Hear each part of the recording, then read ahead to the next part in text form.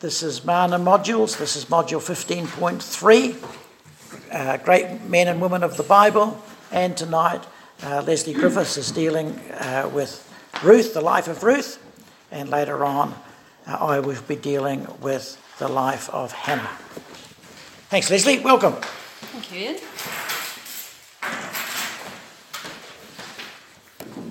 I've put various diagrams and things up on the wall, and you've got pictures, so we have a chat about those as we go through it. I wanted to explain really why I chose Ruth, because when I first became a Christian, when I was about 16, I was trying to read the Bible.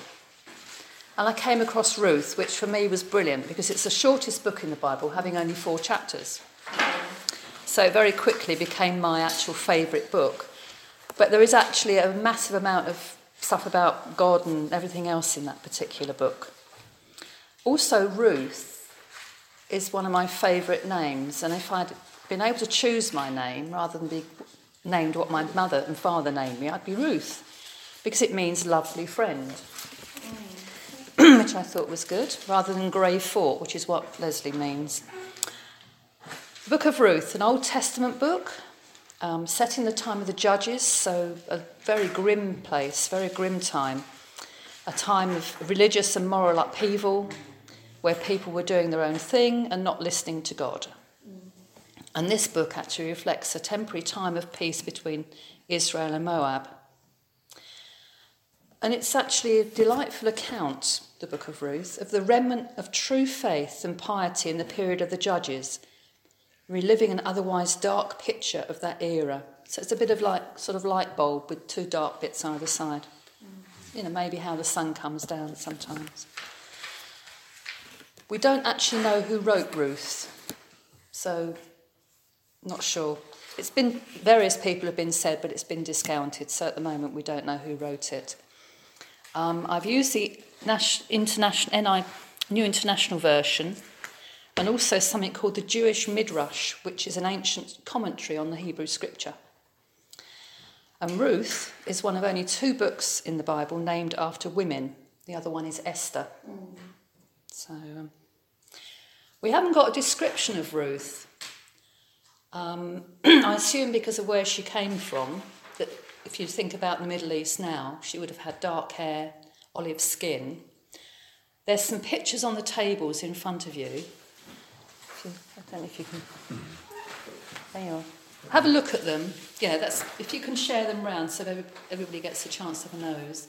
And I just wondered, looking at those, who you thought maybe was the nearest one to what you thought of as Ruth.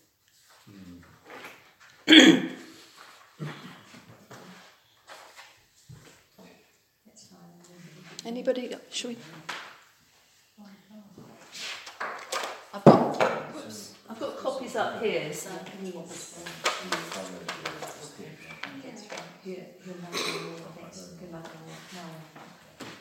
right, any votes for this one? Any votes for this top one? Yeah. The colourful one. Anybody like this one as Ruth? No. Oh, which one? Yeah, I would. I do. You 2 do. Right. They're just me. Just that's one vote, okay. Anybody else? I think there's a whole lot. How about the next one? The scene in the In the barley field. in the barley field. Yeah. But where is she? She gleaned the wheat. Yeah. She was right behind them. Anybody like that one for any particular reason? Any votes? Yeah, I know. Can't just say no. Oh, well, you're just too far away from I know, but you could hear it. Right. How about the third one with the 2 ladies? Yeah. How many votes for this one? Yeah. 1, 2, 3, This one. Yeah, I do. 4, 5. 5 for that one. Yeah. Okay. And this one too. Any for the last one? Yeah. 1. Which is the last one? Down at the field. Oh, yeah, I'll wait for that one. Yeah, the field. 2, 3. Somebody tell me, this is one in the competition, somebody tell me why this one is your favourite. Because she loved her mother-in-law. So it Young shows, woman, old woman. it shows their affection for each other, doesn't it? Yeah. I liked this one only because it's very bright and colourful. That's by a Chinese artist who... but the one you all like is, I've got it down here somewhere. It's by Sandy Freckleton Garden, whoever he is. But, anyway. But that's, if you know, obviously a lot of those pictures, this particular one was Nicolas Poussin, so he's actually painted something from his, his time. And that's what we tend to do, isn't it? This is why Christ is always white with, Right. Let's carry on. So Ruth was a Gentile, born in Moab, which, can everybody see here? Moab is where Jordan is at the moment. So she came from here. And this is where Naomi's family came from. They came from this side. Yeah, they came from Bethlehem. Yeah, the Moabites were actually descended from Lot's oldest daughter, who chose to live apart from God's people. So she was actually black sheep of the family, maybe. But this is a very fertile part of the land. And when we actually meet Ruth in her story, the land of Israel, which is over here, has been hit by a massive famine. Yeah. So even though Elimelech and his family, he was a very wealthy man from the tribe of Judah, even though he was wealthy and had masses of money, masses of grain, because there was a famine, he was in desperate straits. So they obviously trundled all the way around here and came to Moab where there was food and set themselves up there. He had 2 sons, Mahlon and Chilion, and they married 2 Moabite women who, again, were Gentiles. Ruth, as I've said, and Orpah. But these 2 women were also the daughters of the king of Moab, so they were princesses, so they were quite high up, I suppose, in the echelons. They went against the teaching of the Jewish Torah, which forbid the marriage of Jews to people who were not Jewish. So that's another precedent. That, I think, was probably one of the first times where this happened, where Jews married non-Jews. And the family, so mother and father, Naomi and Elimelech, and the 2 sons, and Ruth and Orpah, lived together for 10 years, quite happily. And then for some reason, nobody knows why, Elimelech and the 2 boys die. So you're now left with 3 women with no male support, which in those days was very, very hard for them. Naomi decides that she wants to go back here. She wants to go back to Bethlehem. And she needs to face her family and friends, because obviously she's done something. She's been there with Elimelech. They've had marriages outside the Jewish faith in their family. She won't be looked on very kindly. No. So, Naomi wants to go back. She wants the girls to go back to their family in Moab. Orpah does, but Ruth doesn't. So Ruth and Naomi, because I think Ruth respected her mother-in-law so much, she decides to leave Moab with mum-in-law, and they travel probably up this road here called the King's Highway, which still exists, up here, probably across here and down, whether on foot, donkey or whatever, I don't know, but it would have been a horrendous journey. It would have taken them possibly months. It's probably further than here to Fongaray.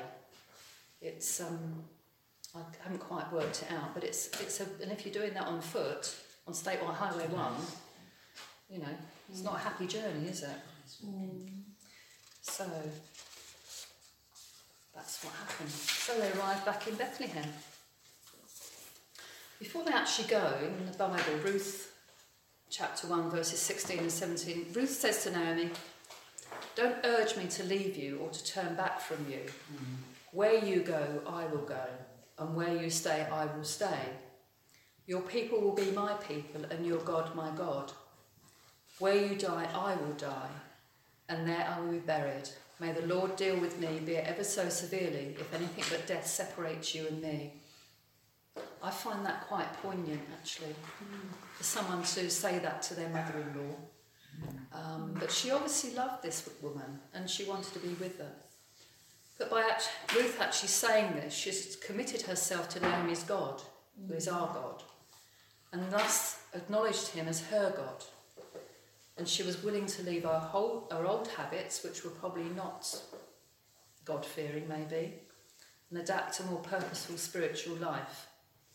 So these ladies have travelled up here, across the River Jordan and down into Bethlehem.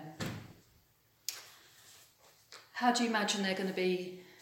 Are they going to be greeted with open arms, do you think? Or are they going to be greeted with animosity? Or do you think it's going to be a bit like the prodigal son returning and the fatted calf is killed? Or you think so? No, it's not. How long were they away from Bethlehem? I don't know. Well, 10 years they were married, weren't they? Okay. So then you've got the time that they travelled as well. It could be nearly 11 years maybe, Okay. depending on how long the journey was and how they travelled. Well, she was an old lady when she got back, so it says. Yeah. So we don't know. No. They actually didn't have a very happy... It wasn't very happy for them when they got to Bethlehem. They were shunned by the community, even though Naomi was a close relation of Boaz, who was a well-respected leader of the community. His mother was Rahab, a Canaanite, a former prostitute who had hidden some Hebrew spies before the fall of pagan Jericho. Do you remember Rahab? Yeah. Yeah. So they got there, they were shunned, they had no resources, no money, no house, nothing. They were destitute, basically. Thankfully, they actually turned up in the time of the harvest. And what they could do then, Ruth went out into the fields to glean, so she was going behind the guys cutting the crop, just picking up stuff that was left lying there. And the field owners were required, as an act of charity, to allow the poor to pick up the wheat that was dropped. So it was part of the Jewish law that if the poor were out there gleaning, you left them alone. The Midrash, which is the Jewish commentary on this, described how Ruth would not flirt with the field workers as the other women did, but behave modestly. She also gleaned only the edges of the field where the wheat was left, and not from the rows of wheat as the other women did. So she actually put herself in a good position. She was seen as a woman who was complying with what was supposed to be done. She wasn't, flirting with the men who were cutting or anything like this. But the interesting thing here is God actually led Ruth to a field belonging to Boaz. And he actually was a cousin of Elimelech. So that's the connection, that's the family connection. So Boaz noticed Ruth, her dignified and modest behaviour. He made inquiries as to who she was, and even though she was a close relation by marriage, all he did was to ask her to stay in his fields, and he instructed his workers to treat her kindly and give her water from his well. Ruth accepted all this with gratitude, not realising that Boaz was only doing what he was obliged to do. So it was actually stipulated in the Old Testament, certain things that, if you had people in your fields, they were supposed to do X, Y and Z. Now, the Jewish Torah actually gives explicit instructions as to what should happen if a married man died, leaving a childless wife. The brother of the dead man, or the next closest relative, had a duty to marry the widow. If they had children, the first son was considered to fill the void of the dead brother, inheriting his estate and his portion of land in the land of Israel. He actually did something. He redeemed the name and memory of the dead man, the mitzvah of Yibum. And mitzvah is a commandment. And there's actually 613 of these commandments in the Jewish Torah. Boaz actually fits this job description, but appears to be oblivious to it. So you've got a man there who obviously fits the bill, but for some reason, I don't know why. Maybe he's I don't know. Maybe he doesn't want a wife. Doesn't feel he wants to marry Ruth. But anyway, Naomi is obviously concerned about this, so she gets gets down on her knees and prays to God. And then she suggests to Ruth that she went to the threshing floor where Boaz was and lay at his feet. What would happen, the owners of the field would actually sleep in where they were threshing the grain just to protect it from theft. So Boaz again was protecting his assets by being on the threshing floor. So Ruth went there and laid at his feet. And Boaz woke up and asked who she was. So she says to him, "I'm your servant Ruth. Spread the corner of your garment over me, since you are a kinsman redeemer." Kinsman redeemer is actually quite important because he is a male relative who, according to various laws found in the Pentateuch, which is the first 5 books of the Old Testament, he had the privilege or responsibility to act for a relative who was in trouble, danger, or in need of vindication, clearing of blame or suspicion. His responsibilities also included restoration of property to his impoverished kin and the redemption of their persons from slavery. So it was quite a crucial role this person had. Boaz suddenly has his eyes opened and becomes aware of his responsibilities towards Naomi and Ruth. He promised to contact them once he had worked out who their nearest male relative was, able to perform the mitzvah of Yibum with Ruth, which was basically able to marry Ruth. So he obviously goes off, makes his inquiries, finds that there's a man who's nearer than he is, but who doesn't want to marry her. So the fallback position there is Boaz marries her. So Boaz marries Ruth. And they have a son called Obed, who when Boaz dies, this Obed is actually brought up by Ruth and Naomi, which is quite unusual in those days. But the important thing here is that Ruth is actually mentioned in the genealogy of Jesus. If you look in Matthew, she's mentioned there. I think it's Matthew 1 probably. She is the great-grandmother of King David and showed that not only could a Gentile be a part in Jesus' lifeline, but they could also be God's instrument for some higher good. Ruth was a Gentile, born in Moab, who married a Jew. She started following the Jewish faith, married her kinsman redeemer, who was Boaz, again, obviously, and then eventually became the great-grandmother of King David and lived a life of faith following God. The whole book of Ruth represents an early sign that the Messiah would liberate all humankind, not solely the Jews. So it was one of the first times that people were aware that it wasn't only the Jews that were going to be liberated, it was going to be everybody. In our relationship with other Christians, we should be encouraging and caring, be sympathetic and willing to serve each other. We should be willing to serve, be truthful, teach and advise each other lovingly. The way we live our lives should draw people to God so that they can see how they love one another. Jesus was our kinsman redeemer who died for our sins on the cross.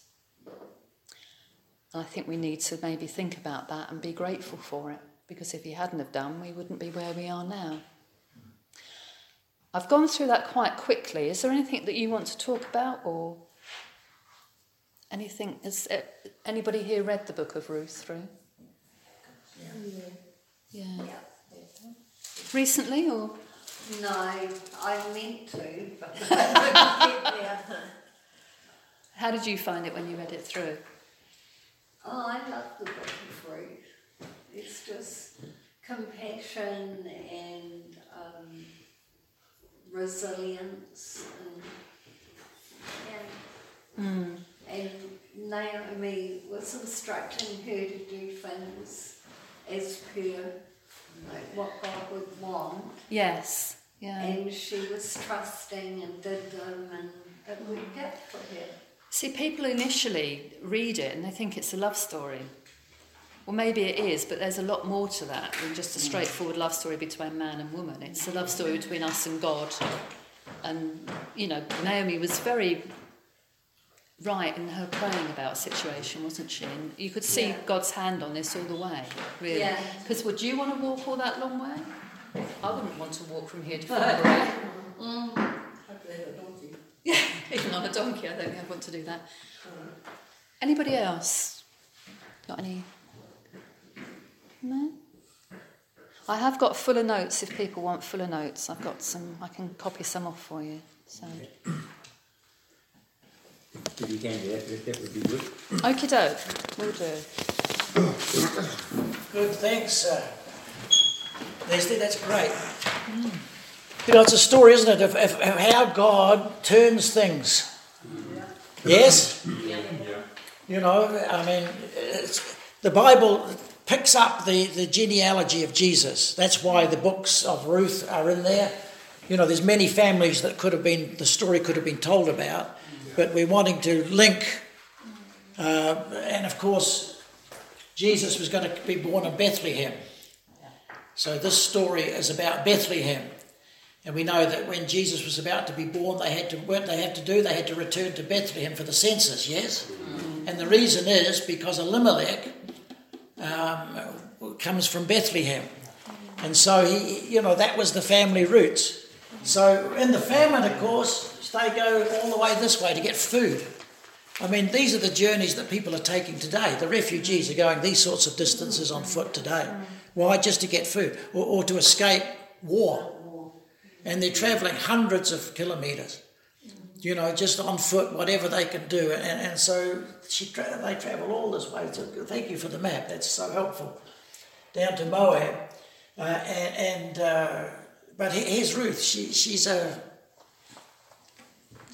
not a Jewess at all, but she decides something in Naomi's life triggers her. This is family. This is the mother-in-law.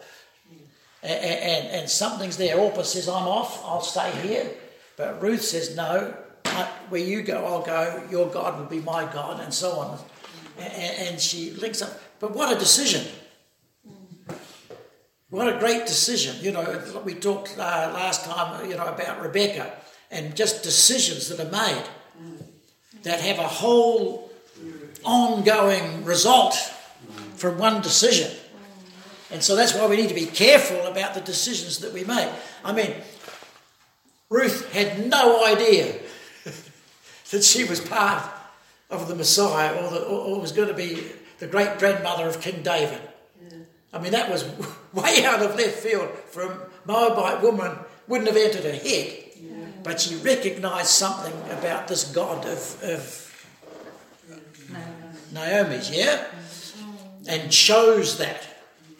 And then when the challenge to go back all this way, I bet she had no idea how far it was, but and Naomi said, don't do that.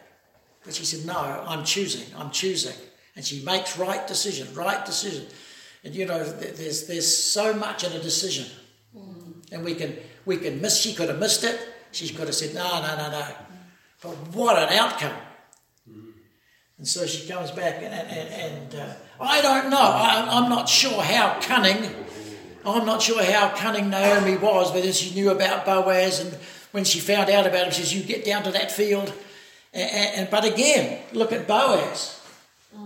He shows a whole lot of character here, doesn't he?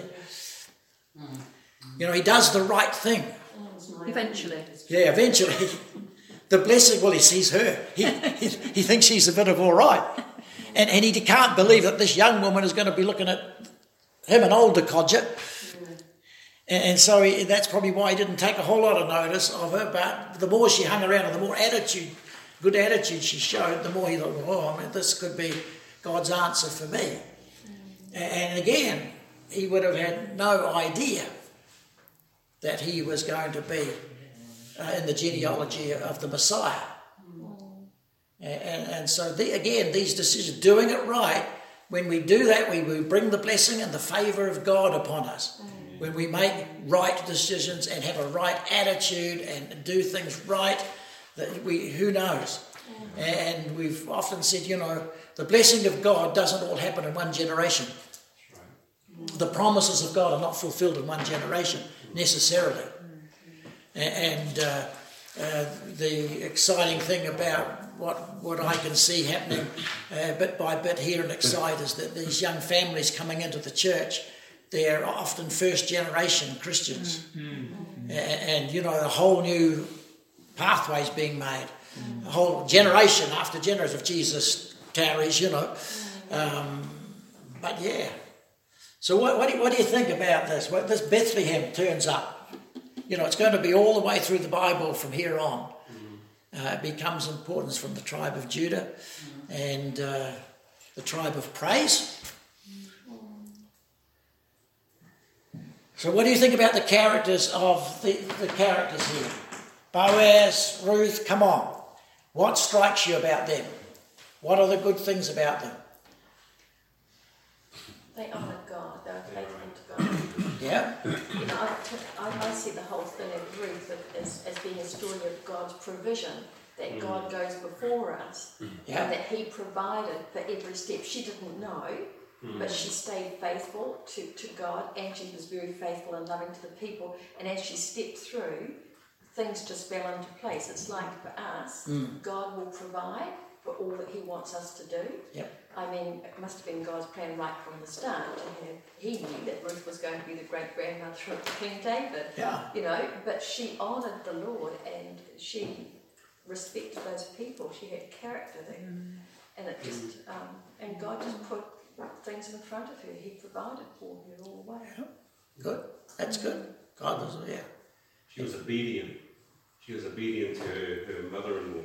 Yes, she was. She was, you know, when the mother-in-law sent her away, she wanted to stay with the mother-in-law. Yeah. And she was blessed by the mother-in-law when her mother-in-law told her to go and sleep at the foot of Boaz.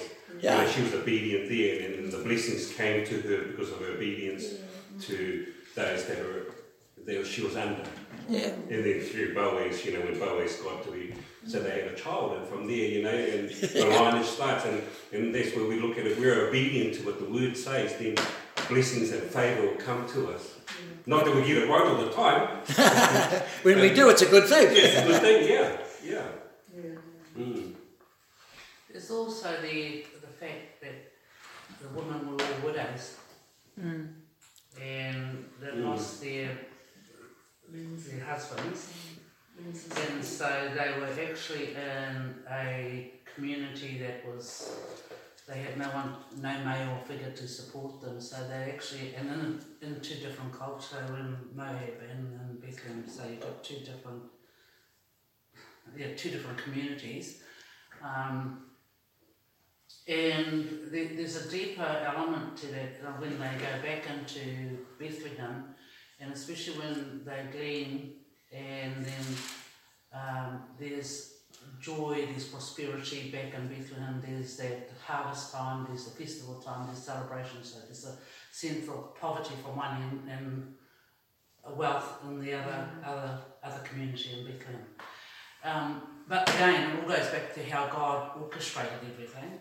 But in reality, when you look at that, three women that are widowed and the mother-in-law, and you put that into our context today, we will be challenged by that. We will be challenged greatly by that. You know, so it makes you think holistically, and wow, that's a lot of responsibility, a lot of faith, a lot of respect for one another, and that whole just walking with the Lord and walking with the relationships, because I think Ruth already knew Boaz, and Boaz knew Ruth in terms of the relationship as family. So there was, otherwise I'm sure a mother-in-law would say, I'll go and sleep at his feet and do this and go to his field and do that, because she already had in her mind a possibility, potential, this could be her husband, you know, and live that way. So she was a woman, a mother figure, looking after her own daughter. Well, of course. When I read, I think Boaz was Elimelech's brother. It's his cousin. Cousin. Yeah. Yeah, Cousin. so she wouldn't know. Okay. Yeah, I don't know. Yeah. So, God chooses. I mean, and you look back down, along comes Obed, the boy, from this marriage, and then Jesse, and Jesse has 8 sons, One of whom's David. and Samuel, who we're going to meet in a minute, he turns up at Jesse's house, and God says, this is the place. It's this family. We're talking about going to this family. And God is choosing because these people keep making right decisions. And the blessing of God does come through families. And so we look at that. Right, anyone else want to say something? Paul, you want to say something? No? Okay. Anyone else? Paul. Okay, good. Well done. I think what we'll do now, we're going to look at Hannah just for a few minutes and see what she does. But I think, I feel like a coffee now. Okay, so we're going to read 1 Samuel chapter 1. And we're going to read it through together. I'm reading from the NIV, so if your version is different, it'll read slightly different. And it says, there was a certain man from Ramathaim, a Zuphite, from the hill country of Ephraim, whose name was Elkanah, yes, son of Jeroham, the son of Elihu, the son of Tohu, the son of Zuph, an Ephraimite. He had 2 wives. Well, there's a problem right there. Hey, one is enough. One was called Hannah and the other Peninnah. And Peninnah had children, but Hannah had none. Year after year, this man went up from his town to worship and sacrifice to the Lord Almighty at Shiloh, where Hophni and Phinehas, the 2 sons of Eli, were priests of the Lord. Whenever the day came for Elkanah to sacrifice, he would give portions of the meat to his wife Peninnah and to all her sons and daughters. But to Hannah he gave a double portion, because he loved her and the Lord had closed her womb. Sometimes our problems are arranged by the Lord. And we, as sort of Pentecostal Christians, have difficulty with that concept. But we need to understand that sometimes God allows problems to bring something to birth, something to change something in us, to talk to us, to help us, to get the purposes of God carried out in us and through us. And sometimes there's things that happen that just hem us in, that just wall us for a season. And we need to be able to understand those times. So the Lord had closed her womb. And because the Lord had closed her womb, her rival kept provoking her in order to irritate her. So that's good when you've got 2 wives in the same house and one is irritating the other and provoking.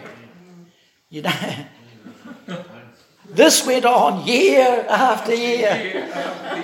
Poor old Elkanah, eh? He got more than he could wish for. There it is. So this went on year after year. Whenever Hannah went up to the house of the Lord, her rival provoked her till she wept and would not eat. I've got kids, you haven't. I've got kids, you haven't. I've got kids. And it's your problem. You're barren. And in this culture, that was quite an issue. And it can be an issue in our culture too. Yeah. It can be. We say, well, what's wrong with, with that situation? What's wrong with her? But we need, that's what I was saying the other Sunday. We shouldn't judge because we don't know all the facts, eh? You get the old 4x2 in our eye. Elkanah, her husband, would say to her, Hannah, why are you weeping? Why don't you eat? Why are you downhearted? Don't I mean more to you than 10 sons? Yeah. He wish. Once when they had finished eating and drinking in Shiloh, Hannah stood up. Now Eli the priest was sitting on a chair by the doorpost of the Lord's temple. In bitterness of soul, Hannah wept much and prayed to the Lord. And she made a vow, saying, O Lord Almighty, if you will only look upon your servant's misery and remember me and not forget your servant, but give her a son, then I will give him to the Lord for all the days of his life, and no razor will ever be used on his head. As she kept on praying to the Lord, Eli observed her mouth, and Hannah was praying in her heart, and her lips were moving, but her voice was not heard. Eli thought she was drunk, and said to her, how long will you keep on getting drunk? I mean, she's back year after year, she goes through this.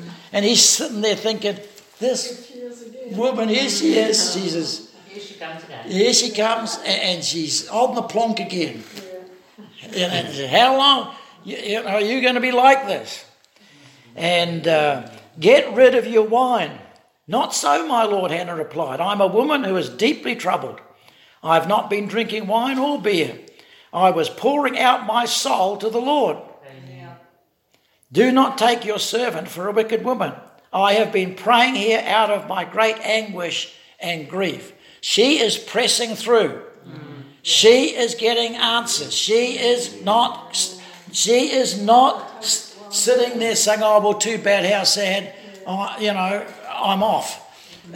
She is saying, no, Lord, I am going to hang on to you. It's like, was it Jacob? He said, I'm not going to let you go until you bless me. And he wrestled through. And so she's in this anguish of soul. She's been praying. She wanted a son. But this is of God. God is after a boy to be born. And this woman has been stonewalled and carrying a child. But it's like a gift of faith to bring to birth the purpose of God, yeah? And so she's praying here. And Eli answered, go in peace. And may the God of Israel grant you what you have asked of him. She said, may your servant find favour in your eyes. Then she went her way and ate something, and her face was no longer downcast. There's good stuff in here. We'll come back to it in a minute. Early the next. What do you think that tells you? What does that tell you? That verse, what does it tell you? Something changed. Something changed. What changed? Stirring in her. She changed. Why? Favour of God was in her. She believed God that her prayer was going to be answered. Yeah, she received a word from the priest. She received it like it was from heaven. Yeah. All right, we'll come back to these things in a minute. Early the next morning, they arose and worshipped before the Lord, and then went back to their home at Ramah. Elkanah lay with Hannah, his wife, and the Lord remembered her. So, in the course of time, Hannah conceived. And we don't know how long that was. May have been a year. It's usually 9 months. No, you didn't. See, that's what I've always thought, but it doesn't say that. I read it. And it says there, in the course of time, she conceived. Not that she had a son. 9 months later. 9 months after she conceived. But how long did it take for her? Let's just say they tried vigorously for a time. We don't know. Because when we receive the word of God, we don't know how long it's going to take for that thing to happen. Until it comes. Did it happen immediately? It may have happened immediately. But it says in the course of time, there may have sometimes answers take time. But that's okay as long as they happen. Yeah. So there it is. She named him Samuel, saying, because I asked the Lord for him. When the man Elkanah went up with all his family to offer the annual sacrifice to the Lord and to fulfill his vow, Hannah did not go. She said to her husband, after the boy is weaned, I will take him and present him before the Lord, and he will live there always. Do what seems best to you, Elkanah, her husband, told her. Stay here until you have weaned him, only may the Lord make good his word. So the woman stayed at home and nursed her son until she had weaned him. After he was weaned, she took the boy with her, young as he was, along with a 3-year-old bull, an ephah of flour and a skin of wine, and brought him to the house of the Lord at Shiloh. When they had slaughtered the bull, they brought the boy to Eli. So she brings the thanksgiving offering. And so there it is. And she said to him, as surely as you live, my Lord, I am the woman who stood here beside you praying to the Lord. I prayed for this child, and the Lord has granted me what I asked of him. So now I give him to the Lord. For his whole life he will be given over to the Lord. And he worshipped the Lord there. Hallelujah. What a great chapter, eh? What a great blessing that is. And then you read then the chapter 2 is Hannah's prayer. And it's a great prayer. It's a song. My heart rejoices in the Lord. In the Lord my horn is lifted high. My mouth boasts over my enemies, for I delight in your deliverance. There is no one holy like the Lord. There is none beside you. There is no rock like our God. We used to sing those scriptures, didn't we? And back in the day. And so on she goes. And the last verse, or verse 11 says, then Elkanah went home to Ramah, but the boy ministered before the Lord under Eli the priest. Okay, back to our notes. Here we go. So, Hannah, we are created for a unique purpose. She was greatly loved and received a double portion of blessing, yes? You know, she was blessed of God. She was in the favour of God, but she didn't get the answer that she wanted. Just because you're not getting breakthroughs does not mean you're not walking in the favour of God. It means that there is the purpose of God is still being worked out in you and through you. But you walk, you're in the will of God, you're in the favour of God, but there is more coming. And it says God had closed her. This was no fault of her own. This unique feature was the forerunner of a unique blessing. In other words, she was wonderfully created by God, flaws and all. And she did not appreciate the flaw that was hers. She didn't appreciate it. She said, Lord, I'm barren. I do not want this thing. But God said it. This is who you are. You are created for my purpose. You are unique to fulfill a unique destiny. Hallelujah. Trust me, says God, you know. And but there's no need to be like anybody else. Romans 9:20, the pot says to the potter, why have you made me like this? You know, we can become discontent and resentful about how we are created. I was in a dentist waiting room, and so you pick up the magazines, and in the magazine there was these models, Claudia Schiffer, Naomi Campbell, and Britney Spears, with their pictures, and they were reporting. The reporter was reporting out that they didn't like themselves, and they wanted to change. And I thought, my goodness, if you need to change, and they didn't like their look. One of them had two bigger ears. And the other hand, I said, oh, for goodness sake, you know, whatever. Others would give their right arm to look like. But we all want to change. I remember years back, when I was running Campus Life for Youth for Christ, we used to run it in our home. It was a Friday night thing for teenage kids. And we used to have it in Blenheim. We used to have it in our lounge. And we used to have about 90 kids in our lounge every Friday night. It was just packed. It was just sitting just sitting wherever they could, looking through the windows, whatever. And these kids were there. But one of the things was we were talking about identity and image and things like that. And I gave them a sheet of paper and some crayons and said, I want you to draw a picture of yourself. Draw a picture of yourself. Take a few minutes, so they all got cracking, and all these teenagers, and they drew a picture of themselves, yes? And I drew one of myself, you know. And then I said, okay, turn it over. Now I said, I want you to draw a picture of what you would like to be like. Okay? So they turn over the picture and off they go. And I turned mine over, changed it. I put a whole lot of curly head on mine. Hey, it's not funny. I've seen one up there. Yeah. Yes.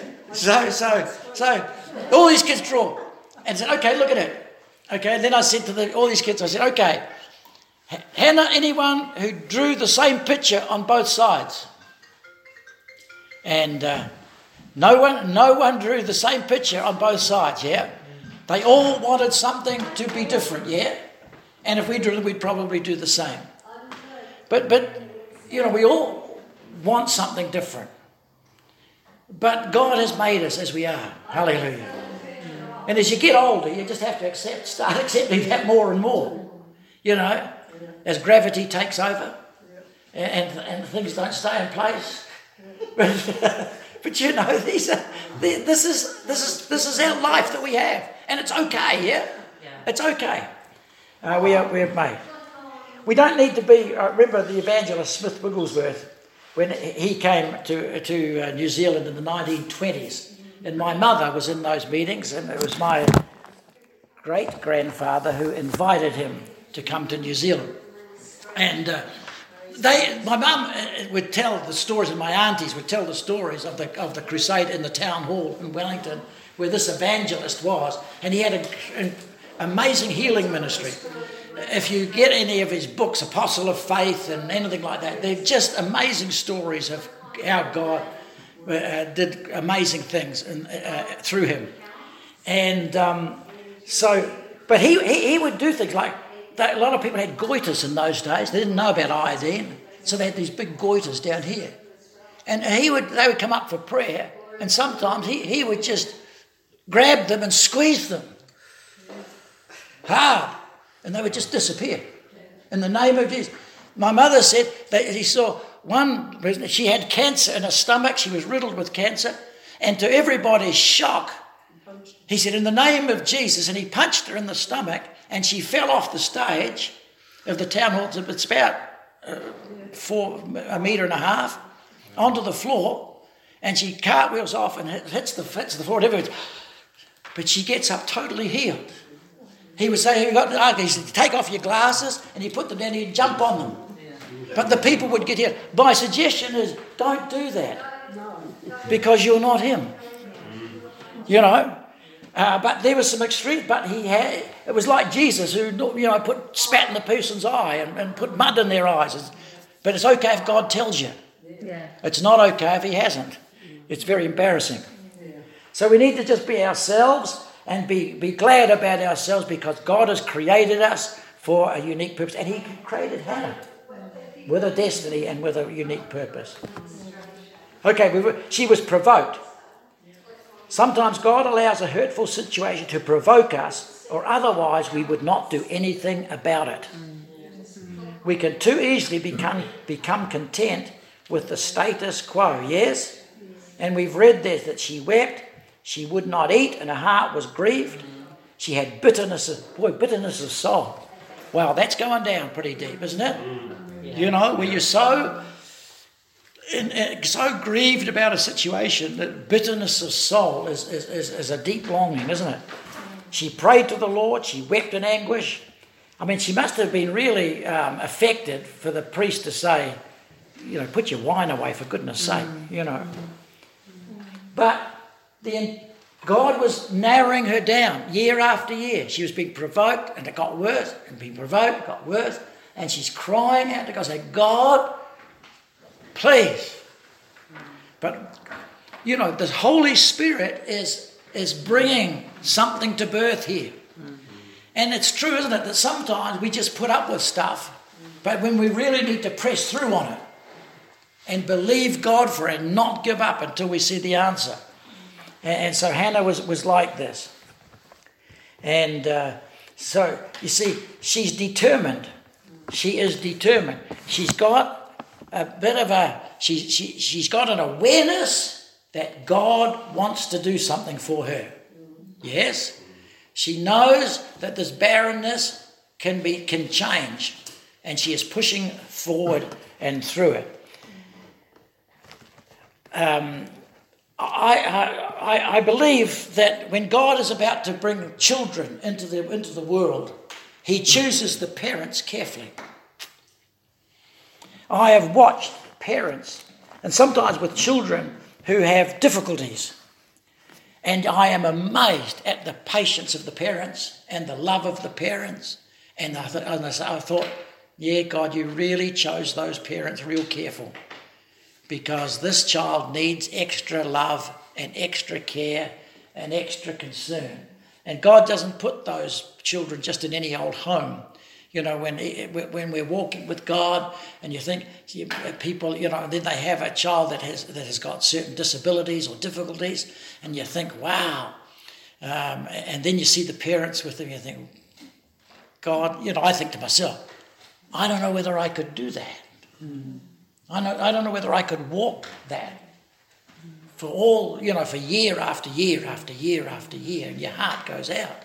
But God loves that child. Hallelujah. He cares about the child, and I think he selects the parents very carefully. Verse 17 of chapter 1. See, this is what we're talking about. What made the difference? She receives a word from God. In verse 7, doesn't she? Well, she took it as a word from God. Eli said, go in peace, and may the God of Israel grant you what you have asked of him. Yes? Right. And it comes, she just takes it in. She takes it in. And she receives it as a rhema word of God. This is what God is. It's a prophetic word. She just takes it in. You know, when we get a prophetic word, or we get something from the scripture, or when God speaks to you, you got to receive it. Otherwise you can just go in one ear and straight out the other. But we've got to take it. If we're going to bring something to birth, then we need to let it bed down in our spirits and meditate on it and think about it and receive it and begin to thank God for it, begin to nurture it. It's like a little seed, you know, when a baby's to be born, the little egg comes down the fallopian tube and drops down into the uterus, or there it meets with a sperm, and it's sitting there, and here's a new child, but it has to settle into the womb, otherwise it just disappears again. And it's like that with spiritual things that happen in our life, that God can conceive something in us. God can beginning to bring his purpose to bear, and it needs to be down into the womb of our spirit, as it were, you know, and let it settle and get it established so it settles there in our spirit, and we begin to pray about it, we begin to believe for it, we begin to thank God for it, we begin to talk about it, we begin to prepare for it, we begin to activate by our faith, so that our faith and that little seed that God has planted within us begins to rise and begins to grow and begins to develop, and that's part of bringing to birth what God has spoken to us. And she does this, and she gets up and she the next morning, and she rejoices in it, and she eats something. She's probably been fasting for the festival, and her face was no longer downcast. I've got it. God has spoken to me. I've got a breakthrough. Hallelujah. And she receives that and begins to believe for it. I think it's amazing. When you get down to the end of the chapter, and again reading it tonight, and she says, I prayed, verse 27, I prayed for this child, and the Lord has granted me what I asked of him. So now I give him to the Lord. For his whole life he will be given over to the Lord. And he worshipped the Lord there. That's Samuel. And he worshipped the Lord there. And I'm thinking, you know, wow, she has waited years for this boy, yeah? And she's made a promise in her desperation. She's made a vow to the Lord. And now the little boy, I bet she thought, how many times did she think, I can't do this? This is my only boy. I love this child. I said I'd give him to the Lord. Oh, well, maybe, But to give your only child over like that was a huge thing for this woman. And it just comes, she just does it easy. I don't think she did it that easy. I don't think some of the things that God asked us to do are that easy. They tear at our soul. They sometimes, there's sacrifice often. There's a pathway that's not always easy to be obedient to the Lord, to fulfill the purpose of God. But we just need to trust him with it. And so she presents this child, and I think it says so much about her. It says so much about this. God saw this woman Hannah and he said, I can trust her with this prophet. He is going to lead the nation for years. And I've got to bring him to birth, little fella. I need to select the parents. Who is going to bring this child? And who can I trust with this special child? And she, it says somewhere in Chronicles, the eyes of the Lord, the Spirit of the Lord, the eyes of the Lord run to and fro throughout the whole earth to show himself strong or to show favour upon him whose heart is towards God. And when God wants to do something, he's scanning, he's looking.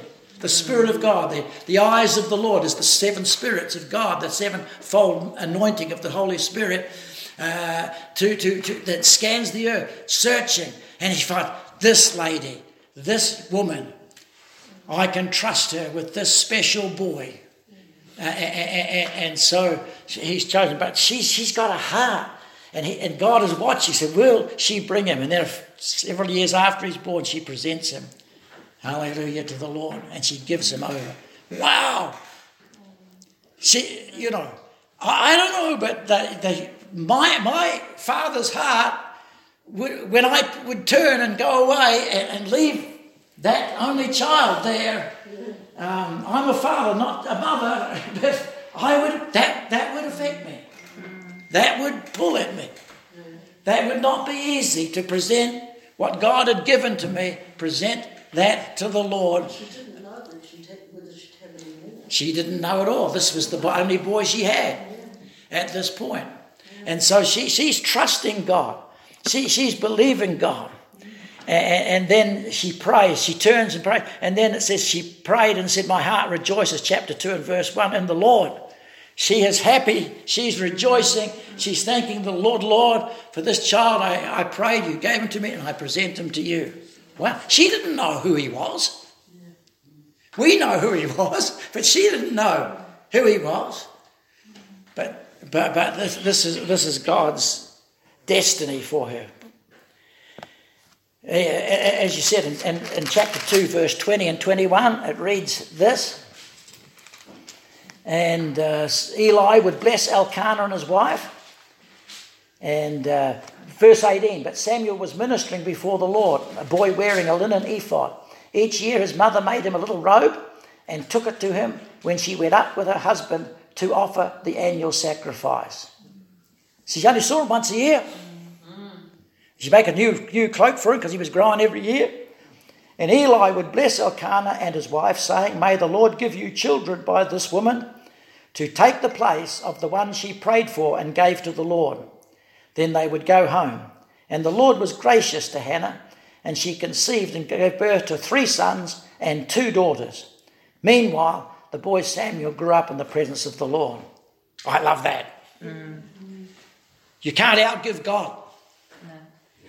You can't give to the Lord and him not to pour it back into our lives. Amen?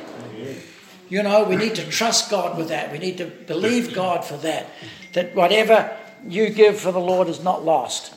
There's the sowing and of reaping, the principle of sowing and reaping. We must remember that what God gives to us is always his. We are stewards to look after it for him, but must never close our hands over it. Dad's advice to me was always serve God with an open hand. Remember him say that to me. He said, always don't close your hand over what God gives you. Because God may come and say, I need that for my purposes. And, if I've got my hand, no, you're not having that. He's got to prise the fingers open, and that's hurtful. That we can go through all sorts of problems. And he said, I remember my old dad saying, always serve God with an open hand. Whatever he gives to you, it's on loan. It's for a time. And if I want to take it, you remember, I can take it. And we've got to have that attitude. We've got to have that attitude before the Lord, because the Lord, for reasons best known to himself, he takes the things. I've watched so many people, and God has taken loved ones away, and you think, how are they going to handle this? but they worship God and they've got a faith level and they trust the Lord, yeah. And you know, we've all walked some pathways in that area. It's easy to go serve God with open heaven when you haven't got much. Well, I haven't got anything, whatever you want, Lord, you can take. But when God starts to bless and God starts to give to us, he says, Lord, he says, no, you serve me with an open hand. You're just stewards of what every good and perfect gift comes where? From above. From a good God with whom there's no variableness nor shadow of turning. And so God's a good God. God wanted to bring forth a prophet, Samuel, a man who would never let one word fall to the ground. A special gift requiring a special vessel. So we see these two people. We see Ruth and we see Hannah tonight. And we can see that God has chosen them to bring forth his purpose. And you and I are in those positions to be a blessing to the people that we come across. Nobody can reach the people that you can reach. Nobody can be a blessing to the people that you can be a blessing to. And whether it be just one or two or a dozen. But God makes no mistakes. And he loves us and cares for us. So what do you think about Hannah? What does this teach us tonight? What stands out for you? Leaning into the hardships when she was barren, she kept on crying out and wanting, going to the priest and asking the priest each year, and even though that they said that saw her as a drunk woman, she's never lost faith in wanting their child, and God answered her prayers and gave her the blessings. The same things that we have as well when we are obedient to our Father. Yeah. When we go through everything in the Bible that we read off, it's like a message to our soul man, to our inner spiritual man to grow in what God said. You know, we don't base God around our lives, we base our lives around God. And we need to be more focused on that because the world says different things about how we should be behaving. Yeah. And when God's word comes into the house, he invades our space, and when he invades our space, it radiates out on what we believe and what we do. Yep. I like that phrase. You know, we too often we base our lives on what God. And principles. We live for God, not God. Not God lives for us. We live into God's lives and his promises. Yes. Because it says that, you know, if we live by the word of the book of the Bible and we base our life, it makes it so much easier. Yeah. Because we're not tempted by the world no more. We've been in the world. We know what it's like. We know the temptations. You know, that's why there's so much corruption in the world. Yeah. If we're not in God's kingdom, then there's only two kingdoms. You're either in the kingdom of heaven or the kingdom of hell. Yeah. You know, we need to understand where we're going to. We're in spiritual warfare now, so we stand up and be accounted. Yep, that's good. That's good. That's just my view, of course. Yeah, it's not a bad view.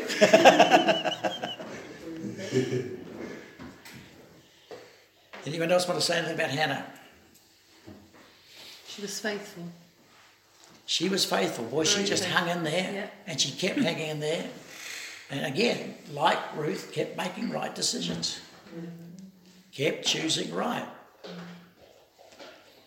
I like this thing where the Rhema word, when the Rhema word of God comes, the instant change, because we've all heard a word from God, and we can be downcast and in a difficult thing.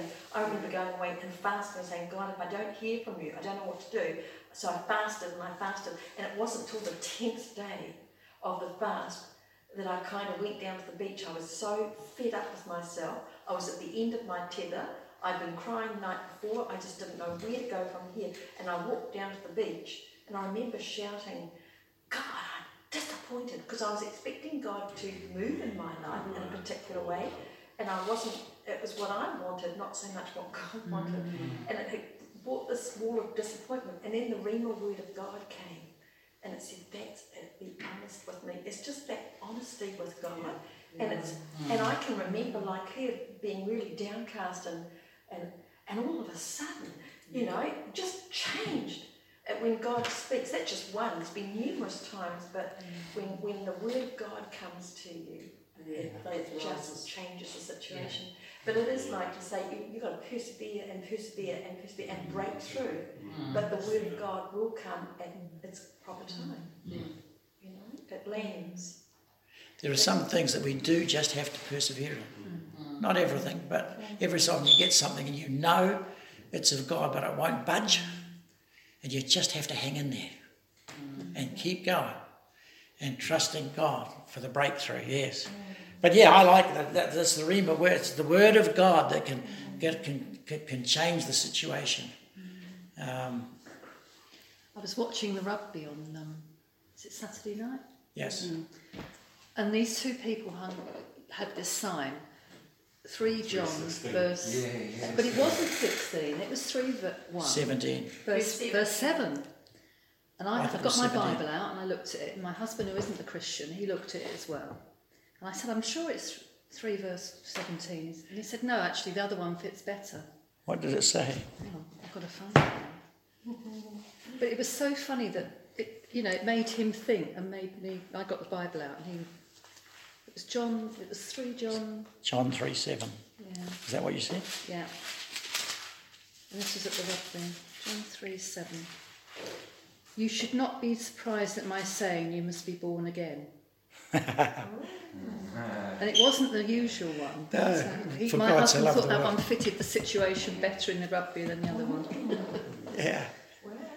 He must be born again. But it might have been a seed that got him. Yes. Well, praise God, eh? Yeah. The unfolding of your word gives light. Hallelujah. And I trust that we look into these, that's the purpose, looking into the life of these great men and women of the Bible. That as we look into their lives, that it'll give us understanding of God, understanding of his ways, yes? And it gives light. It gives we can see what we need to do. It gives understanding to the simple, so there's no excuse for any of us. Even I can get it, eh? Yeah, you can get it, Mary, yeah. This gives me courage. I'm encouraged when I read that. I think, okay, I should be able to understand this. And that's what we do. Lord, so we thank you. Lord, I just thank you for the life of Ruth. What a woman. Lord, she found you, and through you she found her destiny. And not only for her, Lord, but in the generations for her children, of her children, her children's children, and on, Lord, for many generations.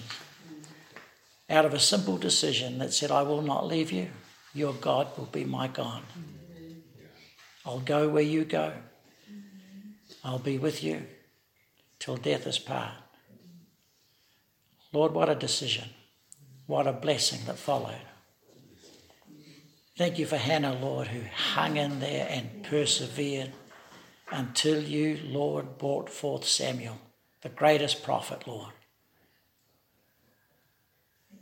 Man who would change nations, who would anoint kings, who would defy, Lord, the enemy in so many different ways, and would be your spokesman for many, many years. And she hung in there to bring him to birth. Lord, thank you. Thank you, Lord. So, Lord, I pray that we'll have faith. We'll keep our ears and our spirits open so that when you speak to us, we'll hear it, we'll get it, we won't miss it. And we'll let your word, Lord, bed down in our spirits and be nourished until it comes to birth, until we see it with our own eyes. Lord, all of us carry those sorts of words in our spirit. Help us not to lose heart and not to be weary in doing good, Lord, for in due time, due season, we shall reap a harvest. Hallelujah. So, Lord, I thank you for every home represented here, and pray that you'll guard us and keep us as we go home. And Lord, watch over us the rest of the week and bring us into your house rejoicing on Sunday, Lord. We give you thanks in Jesus' name. Amen. Amen.